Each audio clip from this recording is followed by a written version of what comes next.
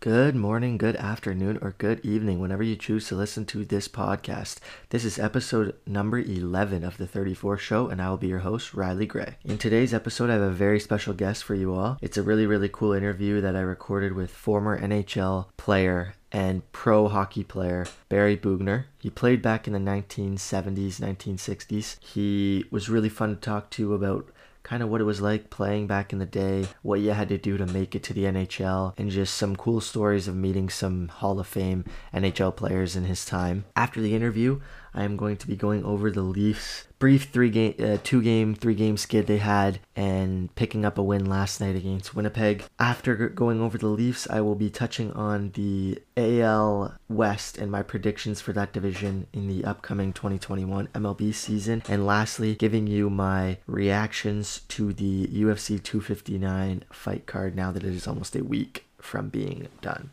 I think now is a great time to send it over to the interview with Barry. Just a fair warning, I had to use a recording device on my phone to capture this interview. It doesn't sound the greatest, and there are some lulls that I was unable to kind of edit out, which just show that it was a little delayed when he was talking to me and I was talking to him. But overall, it's a great interview, and I hope you all enjoy. Back to when you were younger and a kid, when did you kind of figure out that you wanted to start playing hockey when you were younger?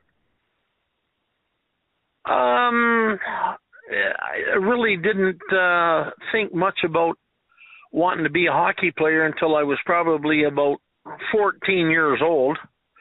I played minor hockey when I started minor hockey. I was actually a goaltender because no one else would play there.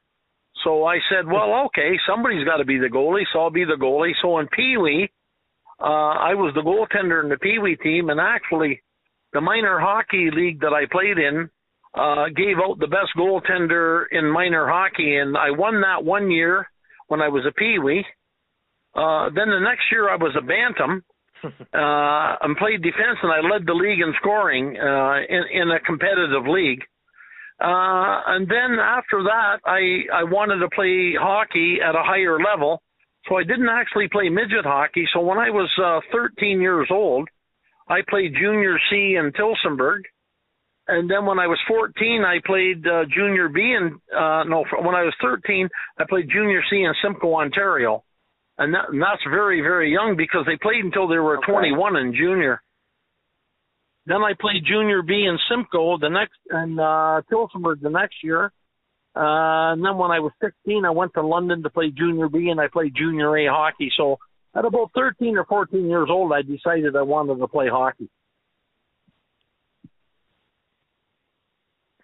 Yeah, that's awesome. Yeah, playing at such a young age in junior, that must have been difficult to get used to, but I'm sure it kind of helped you progress with your pro career and kind of getting to play bigger kids when you were younger. Kind of growing up, you said you played baseball along with hockey. Did you find it hard to balance between the both, or was it kind of more of a summer sport for you to play baseball when you couldn't play hockey?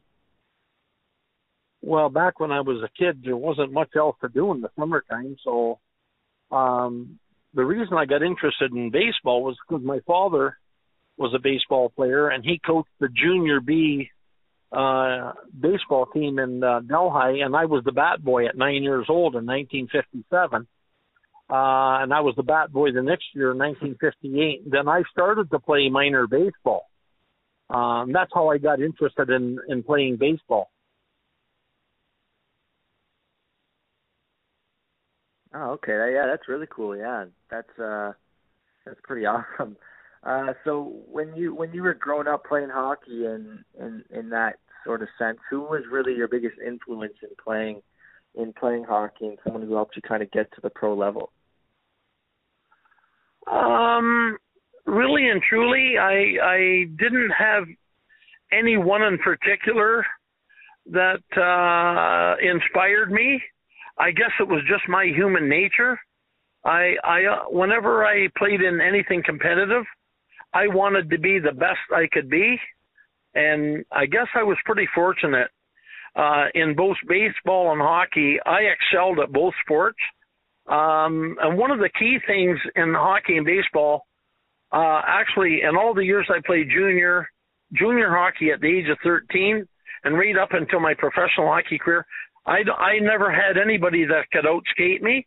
And when I played baseball, at the minor hockey, junior, and London Intercounty baseball, which was the best amateur baseball league in Canada, I was probably the fastest runner, and so I had a lot of skills, but I never perceived myself to be a skilled player. What I focused on the most was being the hardest worker, and I didn't want anybody to ever outwork me. So that was my inspiration was my own. I just wanted to be as good as I could be, and I wanted to outwork everybody at every sport I ever played on. Yeah, no, that's awesome. I think that's a great kind of trait to have in a person, especially when you play sports. You have to be so competitive and so driven, and I think a lot of kids these days kind of lack that. They all think that they're just so good at a young age and that they're better than everyone, that they just don't put in the extra work, and I think that's something you need to have at every level of any sport you play.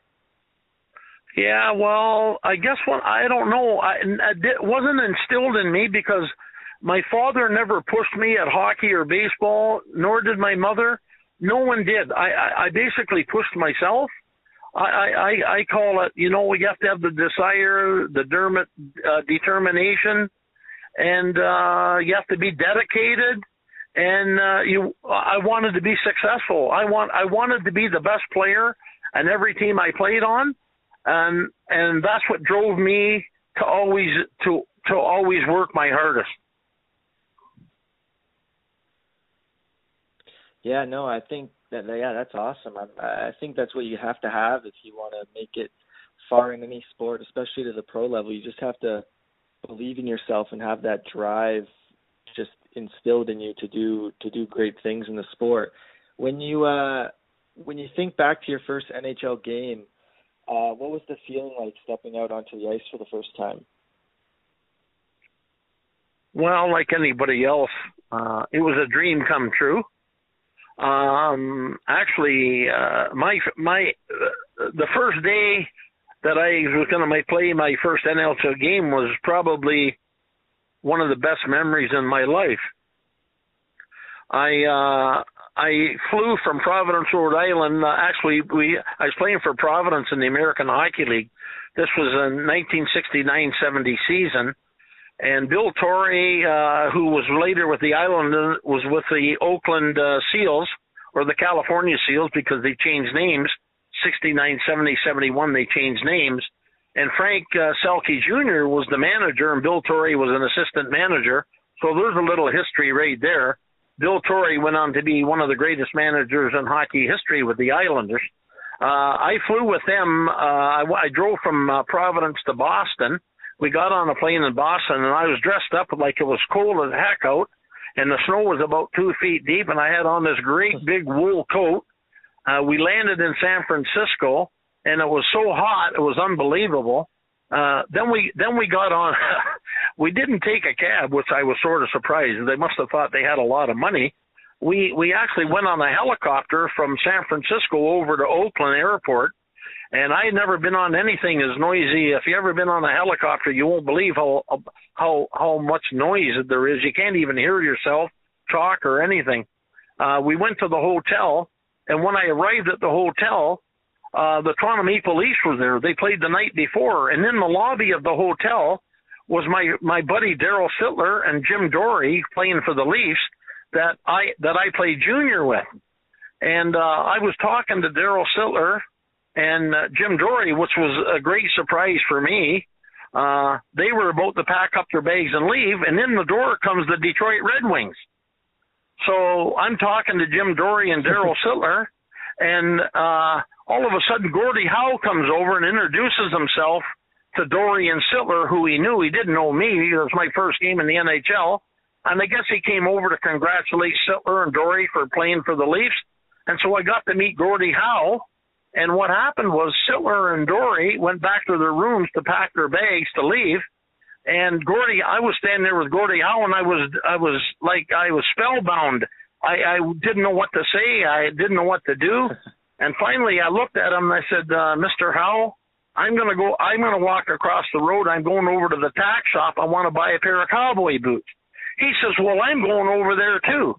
So Gordie Howe and I walked across about 6 lanes of traffic over to the tack shop. We both found a pair of cowboy boots, and him and I sat down like on a deacon's bench, and we both put our boots on, tried them out, and we both liked the boots we were trying out. So we stepped up and paid, and Gordie Howe paid. He probably had a credit card. I didn't have a credit card back then. I paid cash for mine, and I said to him, Mr. Howe, it was a great honor to meet you. I said, I'm going to go back to the hotel. I got to get a little sleep before the game tonight. And, of course, we're going to play the Red Wings that night. And Mr. Howe shook my hand and wished me luck. So I'm not even 2 hours into being in Oakland, California, and I've met up with Sittler and Jim Dory and Gordie Howe. I went back to my room. I called my parents, went to sleep, and played Gordie Howe that night, and he scored 3 goals that night against us. So it was a great first day. But there's one other little story to that. When I came back to the hotel after talking to Gordie Howe, Sittler and Dory were back downstairs again. So we talked for a little bit longer, and then all of us went upstairs together. I was going to go have a little sleep, and Dory and Sittler were going to go get their bags, come back downstairs to the lobby. And when we got up to the second floor, we get off the elevator, and all the Toronto Maple Leafs are all standing in the hallway together. But they were about 30 or 40 yards away from the three of us. All of a sudden, some of the Leafs were waving at Jim Dory to come down. They wanted to talk to him, and it looked like it was important. So Dory went there, and Darryl says, I'm going to stay here and talk to Boogie because Darryl Sittler, I introduced him to the woman he married, Wendy Bibbings. So him and I were good buddies because we played junior together. And Dory went down to talk to the Leafs. A few minutes later, Jim Dory come back and said, Darryl, you got to come down here. Tim Horton just got traded from the Leafs to the New York Rangers.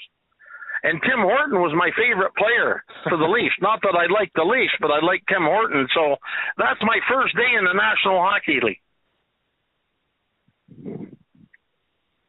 Yeah, that's crazy. Meeting so many legends in one day and just being able to talk to them and stuff. That's really, really cool. I couldn't even imagine just being in the same room with some people like that. It's crazy. Yeah. Well, it's a dream come true. I guess, fortunately for me, my dream came true. However, it really didn't last that long. I played parts of 2 years for Oakland. I played a total of 20 or 30 games, but you know what? How many people's dreams come true? Every kid in Canada probably wants to play in the NHL, but I got there. Yeah, exactly. No, that's awesome. There's probably 0.1% of people who can even say they played pro hockey, and you got to do it in the NHL and played a bunch of seasons in the AHL, which is amazing too. When you think about the AHL and the NHL, was there a big difference in skill between the two leagues? I would say there's a difference in skill. The National Hockey League game is faster, which was okay for me because I was a great skater. That was no big deal for me. But you just had to be, your skills had to be more polished. You had to be a little tougher. You had to be a better skater. You had to be a quicker, smarter thinker. Of course, there's a difference between the American Hockey League and the National League. I guess one of the things that I found very disappointing was I thought there was a lot of guys in the American League that should have had chances to play in the National Hockey League, but sometimes the teams never give you a chance. And so I always say to myself, a lot of these guys I think could have played, but no one ever gave them a chance to play. And I found that rather sad and disappointing that a lot of guys never got the chance. Yeah, that's fair. You think about all the people who play in the AHL back then, even nowadays, who are just playing there, never even get a chance to play a game in the NHL, and it's kind of tough. They devote their whole career, whole life to the game, and they never get a chance to play in it. But you get to say you played parts of 2 seasons in it, which is insane, and it's a great accomplishment for sure. Yeah. Great for me. It's what I wanted to do. I never really realized it until I was about 14 or 15 years old. And I said, you know what? I can skate like heck. I can play hard. I listen. I could be coached. And I just said, well, let's see what happens. If I can make Junior B, I'll make Junior A. And once I got to Junior A, I said to myself, you know what? I think if someone gives me the chance and gives me enough ice time to play, whether it be in Junior A or the minor leagues, I think I can get there. And I did. My dream came true. But I'm going to tell you one thing. It wasn't an easy road trip. Yeah. I don't doubt it. Yeah, it's crazy the amount of work you must have put in to get there and be at the top of the world with how skilled the guys are in the NHL back then and nowadays. When you look at the landscape of hockey nowadays, do you like how the game is being played with more of a quicker pace and kind of less physicality, or would you like to see it go back to being more of a hard-nosed mentality game? Well, I'm going to tell you, watching the game, it's so fast. Back in my day, and you will understand this too, every team in the National Hockey had 2 or 3 or 4 guys that, you know what, they were really, really tough guys. They were sort of like enforcers. But a lot of them, not all of them, a lot of them weren't very skilled. They weren't good skaters. They couldn't score goals. They were there to sort of straighten out guys on the other team. But today, in today's game, if you can't skate, you can't even play there. It doesn't matter how tough you are. You could be the toughest guy in all of professional hockey. But if you can't skate at the pace, you can't play. If you don't have the skills, you can't play there anymore. So that part of hockey I like. A lot of people may be surprised by what I'm going to say next. I love the skills in hockey. And I always ask myself, why are players playing here that are tough and can just beat guys up when there's guys in the minor leagues that are skilled and are tough that could play ahead of this guy? I could never understand it. So I like the game today. I have to admit there's not enough hitting. And the teams are so well coached offensively and defensively that the game sometimes looks like it's going end to end and nothing's happening. And I find that a little frustrating. Yeah, no, for sure. I think you hit it right on the head there with it being like, even if you are a tough guy in the league nowadays, you have to be able to skate. You have to be able to put points up to stay in the NHL, or else you're not gonna last. Well, there's one thing for sure. We talked about it yesterday. Go ahead. Oh, okay. We talked about this yesterday a bit on the phone. When you think about coaches and what they were when you played versus what they are now, obviously you can see a huge difference in the game. Tell me a bit about how coaches were back in the day. Well, I'm going to be pretty frank, and this may tick a few people off, might make them angry, and maybe my name will be circulating across North America. But when I played minor hockey, the coaches were just coaches. They were all good people. They treated everybody fairly. When I played minor hockey, everybody got to play. Minor hockey's got so competitive now, and the whole focus is about winning, which really irritates me, even at the competitive level. I like everybody to play. If you're a good coach, you're going to teach kids how to play. If they're not good enough to play, why do you have them on your team? Really, in minor hockey, the coaches were great. They were fathers. They were great guys. Now, when you get into junior hockey, I had a great coach in Junior C. His name was Fred Kenny in Simcoe. He was a great coach. He taught people how to play the game.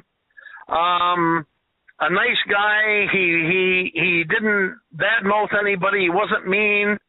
He didn't have 1 or 2 guys on his team that he berated. He was good. But after that, I never had a good coach until I got into my first year of professional hockey was the International Hockey League. I had a guy named Howie Milford. He was from Western Canada.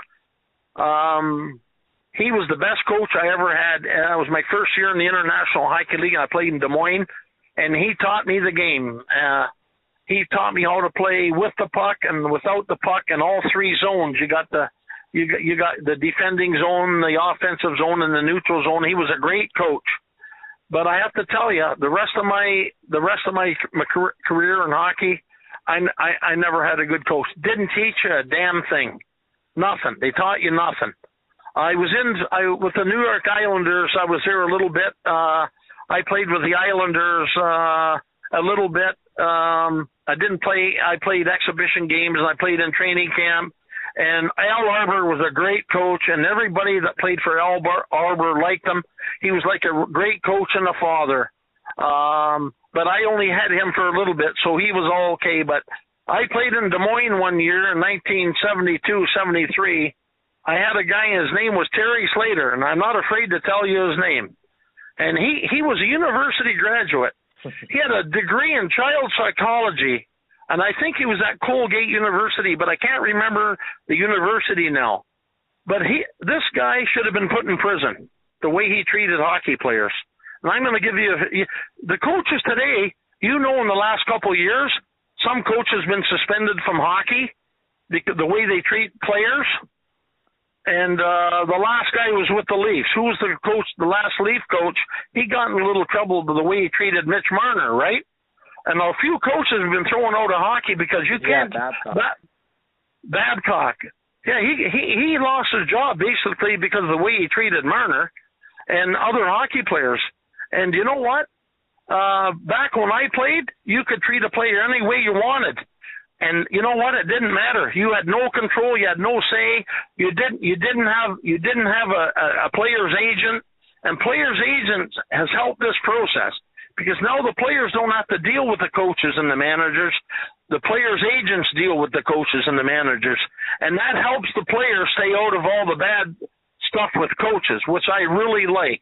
However, this Terry Slater, I thought he had a degree in child psychology.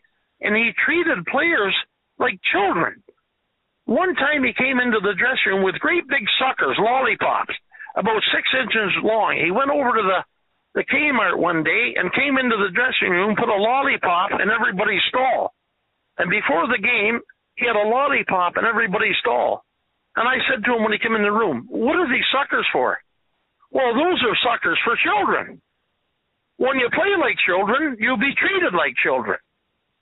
So I gathered up all the suckers and I threw them at him. I said, "You're not going to disrespect me. You disrespect me, I'm going to disrespect you." But I was the only guy in the room to do that because, you see, I have some integrity. You treat me with integrity, I treat you. But I was different than anybody else because nobody else would do that. But I stuck up for myself. You can't treat me the way you treated me. They could treat the other guys like that. But I stuck up for everybody. I threw all the suckers at him. They were banging off his body and off his head and everything. I said, "Don't you ever treat anybody or myself like that again." Well, not long after that, we played a game one night in Des Moines, and we had to get on the bus after the game and travel to Fort Wayne. We had to travel to Dayton, Ohio to play a game.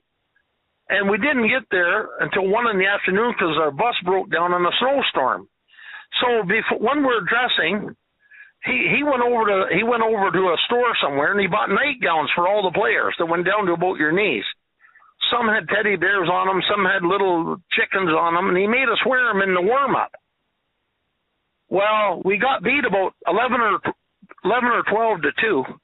The next morning when we went to practice, he made us get up early in the morning and go to practice after we traveled all night the night before in a snowstorm, hardly got any sleep, played the game. And then the next day, he lined everybody up down the boards, all the way down the boards from one end to the other. He said, "Okay, boys, you play like children. I'm going to treat you like children." He says, "Everybody get down on their hands and knees." So I figured we're going to do push-ups and exercises, right? He said, "Okay, first guy, crawl across the ice on your hands and knees like a little child." He made everybody go across the ice on their hands and knees. I wouldn't do it. So I skated over to the coach and I said, listen, you're not going to treat anybody on this team like a child. You have a degree in child psychology. You're the child in this group. And you're not going to treat me or any of my teammates like that. So do you know what? We're all leaving the ice unless you have a practice and treat us like men.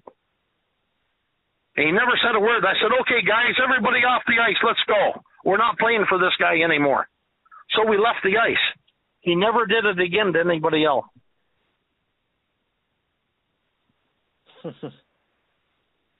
But that's how players. That's an awesome story. I mean, well, there's even more to that story.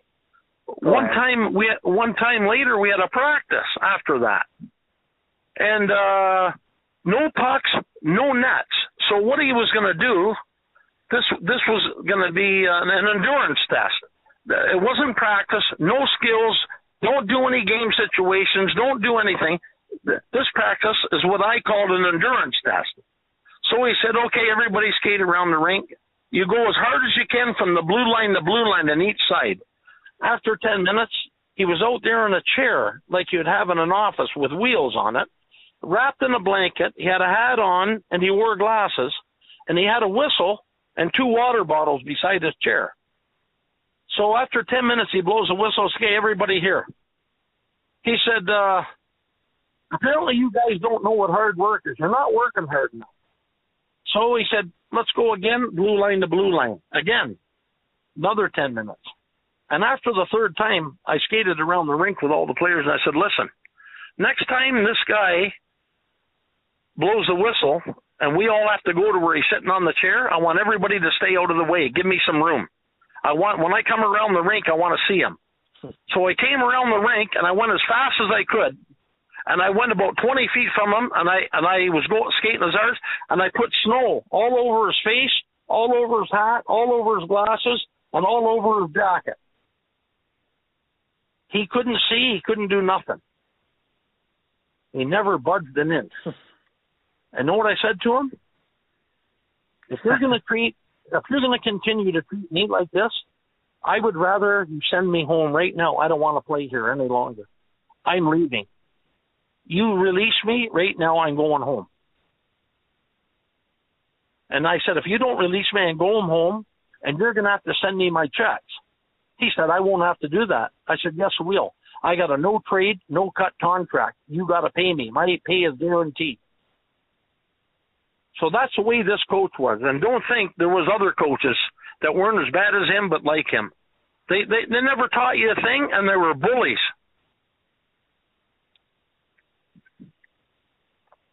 Yeah, that's insane to hear, and just this story. It's crazy to think that that's how most of the coaches kind of conducted their practices and conducted the way they led the team. And you see stories like that here and there nowadays, but those coaches get fired right away, and you don't see them back in hockey for a while. It's crazy to see. Yeah, well, I was playing in New Haven. 1972-73, I was in New Haven playing in the American Hockey League, and Parker McDonald, who assisted on Gordie Howe's goal that tied Rocket Richard's lifetime record. Gordie Howe broke it after that, but Parker McDonald was the coach, and we were a New York Islanders farm team. And on that team, we had Bobby Nystrom, we had Chico Resch, we had Gary Howitt, all guys that went up to play for the Islanders a couple of years later, right? And one day we were playing in Cleveland. We got beat about 11-1. So the next day we got home, same thing. No nets, no pucks. Like, when you're a hockey player and you go out for practice and there's no nets, the first thing you know is there's going to be an endurance test. In other words, this is going to be a no-brainer practice. What we're going to do is we're going to torture you because you got beat. We're not going to teach you how to be better. We're not going to teach anything about how to play. What we're going to do is we're going to torture you. So he lined everybody up. He lined everybody up across the line. And you know what? He went one guy at a time across. Then when that guy got back, the next guy went. Then the next time it was two guys across. Then the next time it was three, until you went down the whole line, like 3, 4, 5, all went across, right? And Bobby Nystrom was there, and I was standing beside him at the end. I said, Bobby, I'm going to guarantee you, I'll be the last guy standing. He looked at me and says, well, how do you know that? I says, because I'm in shape, and this guy can't wear me out. So believe it or not, I was the last. Him and I were the last two guys standing. All the rest of the guys were puking and barfing and passing out, and him and I were the last two guys. And when we had to go again, Bobby Nystrom said, "Okay, Boogie, you win. You're the last guy." But like, how dumb was a practice like that? You didn't teach that. I never had a practice like that in my life when I coached anybody.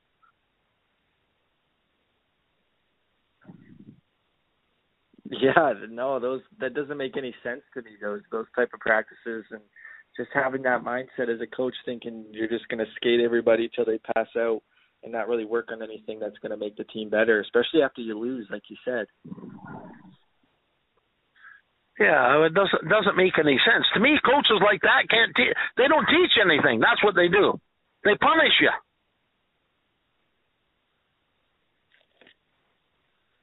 Yeah, it's true. It's kind of shitty to think that there's still coaches out there that do that, but there is, and yeah. I don't know. I don't think they ever make winning teams out of that type of practice or mentality. Yeah, I don't know if there's too much of that anymore or at all, because I think the players are pretty smart these days, and whether they're well educated or not, I think they're a lot better educated today. A lot of kids go to university. They're more educated. They're smarter. They have more skills. I'm sure the captain would go to the coach and have a little chat with the coach and say, listen, these torture tests and endurance tests, you're not teaching us anything. I don't think they do it too much anymore. And if they do, I would say that coach needs to be enlightened on the intelligence of hockey players. Yeah, no, for sure. I think you're right on that. I think players nowadays speak their mind, and kind of like you were doing, saying, going up to coaches and telling them that this isn't right and we're not going to do this. I think that more and more players probably do that nowadays, and that's why it's probably not as prevalent now in hockey. Well, the problem was, in those days, anybody who did that probably would have had a pink slip to go home. Now, that same coach I'm talking to you about before, Terry Slater, we practiced one day, and then after the practice, we had to get on the bus and go on a road trip. So we practiced. Everybody had their bags. We get on the bus. Terry Slater comes on the bus, and he has a sheet, and he goes down the list. Barry Bugner, are you here? Walt McKechnie, are you? So he goes down the list.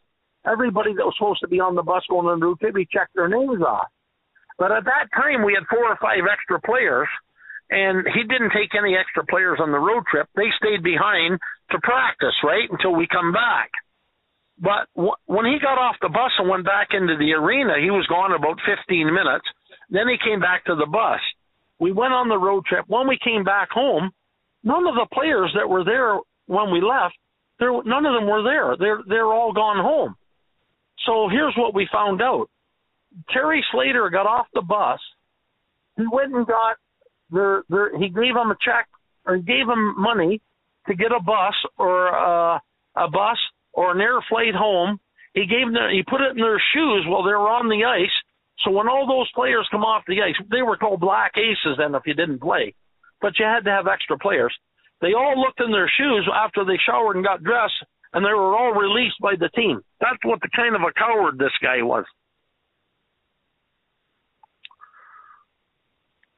Yeah, that's crazy. And that guy had a degree in child psychology.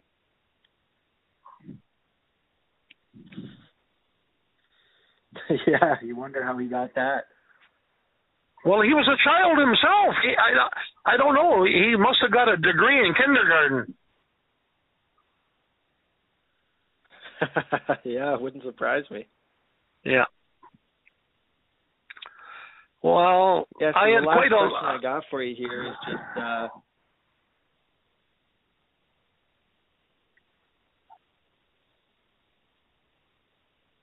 go ahead. Sorry. No, you go ahead. Yeah, so just the last question I got for you here. You kind of touched on with the story before about meeting Gordie Howe, playing against them, and kind of playing with all these high caliber players in the NHL and in pro hockey. What was it like kind of playing against those guys on a daily basis and just having to go up against such tough competition? Well, I guess when you watch them on TV, you're in awe. Well, you know they're in the National Hockey League. It was the greatest hockey in the world, right?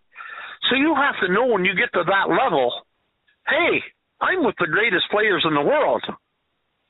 You know, it's a huge confidence builder, and it's very emotional, really, to be honest with you.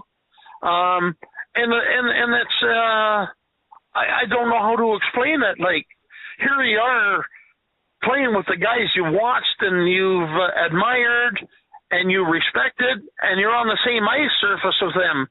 And I guess when you step back from it and you look at it, you have to say, you got to be pretty proud of your accomplishment, right? Because every kid dreams, all the kids that play hockey, most of them probably dream at some time, even if they're not good, they probably dream about, wow, I wish I could play in the NHL. I wish I could get there. It's probably most kids' dream. So you got to think about it. If you got there to play one game, how good were you? You had to be pretty good even to get there and put the equipment on. So I'm very proud of my accomplishment. I only wished I would have played longer and more, but I didn't. But I don't dwell on the negative part of that. I dwell on the most positive part is I got there. Yeah, exactly. And that's something that, like you said, not too many people in the world can say they did, and you got to play it for over 2 seasons, like you said, which is just, it's an amazing feat, and nobody really in Canada and the world has that over you. Well, obviously playing against Gordie Howe and my biggest one of the things I loved most about playing junior hockey and then the American League and the NHL, I was lucky because when I played junior, I played against the Montreal Canadiens at the Montreal Forum. And when I played in the American Hockey League, I played against the Montreal Voyageurs, an American Hockey League team, in the Montreal Forum. And when I played in the NHL, I played against the Montreal Canadiens in the Montreal Forum. To me, it was the most emotional thing for me to play in the Montreal Forum. And because of the history of the team. And when I got to the Montreal Forum, I walked around the ground level, ice level, and they had these life-size pictures of Toll Blake, Elmer Locke, Oro Joliet, Doug Harvey, Bernie Geoffrion, Henri Richard, Rocket Richard. They're all the way around the arena. And wow, I was in awe. These guys were all great hockey players, and it reminds me, what's the dressing room in the London in the Hockey Hall of Fame? They have the dressing room with the Montreal Canadiens, right? You notice it's not a Leaf room.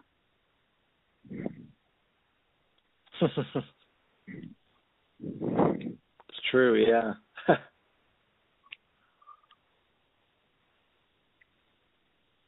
You probably run out of time here, so yeah. So if you want to do a second interview one time, we can talk about my baseball career, and I because my baseball career was awesome too. Or I can talk more about hockey too if you want to do if you think the interview is good enough, we can do another one. I got a lot more to say. Yeah, for sure. No, I'd love to have you on again and chat about some more of your some baseball things and some more hockey stuff. It was great. I could talk about my coaching in hockey and all my baseball stuff. I had a very good baseball career, and I was offered a pro contract, Major League Baseball, but I turned it down, and I could talk a lot more about baseball and coaching and hockey. Yeah, for sure. And we are back, and I hope you enjoyed that interview with Barry. It was really cool to sit down with someone who played professional hockey at the NHL level for, even if it only was parts of 2 seasons, just to kind of pick his brain and hear some cool stories about when he played, meeting Gordie Howe, being buddies with Daryl Sittler and growing up with him. It was just really cool to talk to him, and hopefully I can have him on later on the podcast and maybe do it in person if COVID kind of settles out and people start getting vaccines and that sort of thing. I think it would be really cool to sit down with him in person and talk to him again. Staying with the hockey theme, touching on the Toronto Maple Leafs, they finally break out of their mini slump they had and get a well-deserved 4-3 win over the Winnipeg Jets. In my opinion, the past few games playing Vancouver and then losing that first one to Winnipeg, the Leafs have been outplaying these teams in every single game. They're just getting unlucky bounces. You saw the first game in Winnipeg against Winnipeg. Matthews kicks one into his own net. They have been out shooting every team they play in that losing skid, and it finally showed yesterday. It just kind of went their way and ended up finishing with an insane Matthews goal, just dragging the D-man in, fakes forehand, goes top shelf backhand. That was just a sick goal. I think one player who's really stood out to me as of late, well, 2 players to be exact, would be Zach Hyman. Has just been a workhorse. He's in a contract year. I don't know how the Leafs are going to finesse their way into being able to sign this guy. You have to. He's part of this core now. He has been for a while, and he really drives that third line, and he can play up with the second or first line as well, as he showed in previous years. And the other Leafs player that's been really impressive in the past 5 or 6 games has been Willie Nylander. He's played great ever since Sheldon Keefe kind of called him out. I think it lit a fire under him, and he's just been playing better on the defensive end. He really seems to care. Like, you would see him in previous games, it would just see like he was floating around waiting for the opportunity to get the puck in the slot. Now he's banging bodies in the corners. He's trying to make that first play to make sure his team can get a point, or when he's out on the ice, have a good shift. And that's all you want from Nylander. He's such a skilled guy in the offensive zone. If he puts in 50% in the defensive end, it's going to be a win for everybody. They have a game coming up tomorrow against Winnipeg again for this 3-game series. You got to go Freddie again, in my opinion, and hope he has another good game. If they can get that win against Winnipeg, they will be up 8 points, I believe, in the North. If they can get that win and they keep winning these series 2 out of 3, they're running away with the North. No team is even comparable or on their level. You look at the only team who might scare you is Montreal, but even if Carey Price isn't playing well, it's going to be a quick 5-game series, to say the least, or even a sweep, in my opinion. Switching gears to talk a little baseball, I'm going to be briefly going over my predictions for the AL West in the 2021 season. In first place, I have none other than the Houston Astros, the cheaters, the scumbags. They showed last year in the playoffs that they can still do this. Even with the loss of Springer in center field, they still are a very dangerous team. They signed Jake Odorizzi to a 2-year deal not too long ago. I think Verlander might be coming back this year. I'm not too positive. They're just always going to be up there. They're going to be a scary team, and I think they can get it done again this year and finish first in the West. In the second spot, I have the Oakland A's. I think they're going to have a decent year. They're going to surprise a lot of people. They lost their infielder, Semien, to the Jays as well. They've looked good in previous years. I think if they can put all the pieces together and play the right way, they're going to have a great year. In third, I have the Angels. They got Shohei Ohtani coming back, obviously the best player in baseball, Mike Trout in center field, and they've added a couple pieces on the fringes. Anthony Rendon at third. If they put all the pieces together, I think they can even make a push for the first or second spot in the AL West, but just to be conservative, I'm going to put them in the 3-hole. In fourth, I have the Texas Rangers. They're a team to me that doesn't scare me one bit. They used to be that kind of scary team with everyone in their lineup, but just with them trading pieces and losing pieces in free agency, I don't see them being a threat much at all in the AL West, and I think the highlight of the year is going to be a new diamond. And in last, I have the Seattle Mariners. They're just bottom of the barrel. They're going to be a team where you go into a 3-game set and you're basically going to win 2 and probably sweep them if a good team comes into town. They don't scare me one bit. They have nothing that really puts any fear into opponents on the mound or up at the plate. So I'm not too worried about the Mariners. This division to me can be sneaky good if if Texas and if the Angels can pull it together and have good years, I think this division could be a lot better than some people give it credit for. Lastly, I am just going to briefly touch on the aftermath of UFC 259. Of course, in the first title fight, you have Peter Yan versus Aljamain Sterling. Yan dominated that fight and throws a ridiculous illegal knee and loses the belt for himself. I mean, I don't know how you do that. You have such a big lead. He won the first 2-3 rounds. I forget what round you need him in the face. Just, he had to play a conservative fight, let the fight come to him like he was doing the entire time, and just tire Aljamain out. He did that, and then he ended up throwing the knee, which cost him the belt and retaining that title. I think it's a dumb move, but I wouldn't be surprised if he has the belt by the end of the year again. In the second main event, pure domination.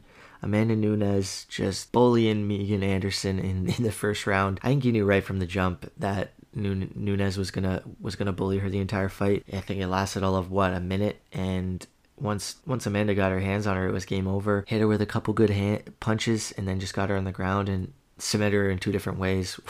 it was absurd. And then in the main event, the title fight between Adesanya and Blachowicz, you see a guy in Izzy who just looked overpowered at times, especially on the ground in the last 2 rounds. I think Yan won the fight in the last 2 rounds, just being able to bully him on the ground and not let Izzy move too much. I think no matter how much he prepared to be on the ground with such a big guy, it wasn't going to happen. He wasn't going to be able to move once Yan got on top of him. I think kudos to Yan. He really showed that people overlooked him in this fight, and that he is a really good champion, and he's going to contend. He's going to defend that belt for many fights to come.